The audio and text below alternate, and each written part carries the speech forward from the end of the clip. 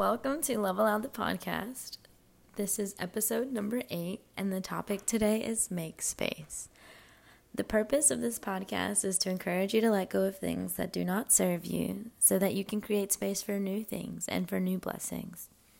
A fact that I found to support this thought was that 15% of people actually like their life or actually like their jobs.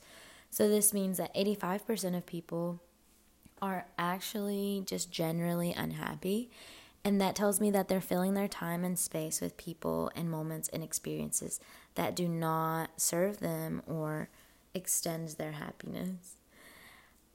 I have found myself in a place like that before when I was about 21, 22.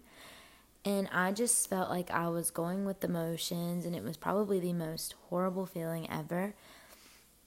And I had this conversation with this Russian young man who had came into the restaurant, and we were talking about our timetables and what the consequences were of filling our time. And when you fill your timetable with things that don't attribute to your happiness or bring value to you and your future, then you're not being genuine to yourself. It's almost like you're neglecting yourself. The life expectancy is about 70 to 80 years old, and if you're sleeping 8 hours a day, 7 hours a day, that's a third of your life already. A lot of you guys live for the weekend, so that means that you're only living 5 out of 7 days. And without including phone time, that means you have an average of about 11 years of your 80 years that you're actually living. If you're constantly filling your space and time with things that don't attribute to your happiness, then you're wasting your time.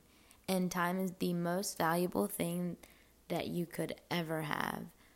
Don't waste it. I listened to this lady speaker one time, and she said something in the relation to this, and it was in the essence of filling your time with crap does not make space for the new things and the new blessings that you want.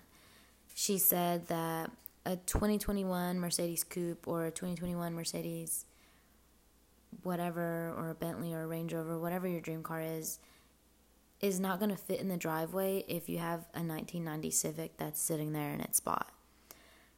Which makes so much sense. You can't expect the new amazing things to come when you're still holding on to the shitty things that are holding you back. A Bible verse that I found that helped me through that rough time was Romans 8:18, and it basically says that what's coming is better than what's past. You have to learn from your past and leave it there so that there's a bigger space for your new blessings. If you keep holding on to those things, you're not going to have space or the mindset to adapt to those new blessings. Thanks for listening. I hope this helps. I hope you have a lovely week and a lovely day. Bye.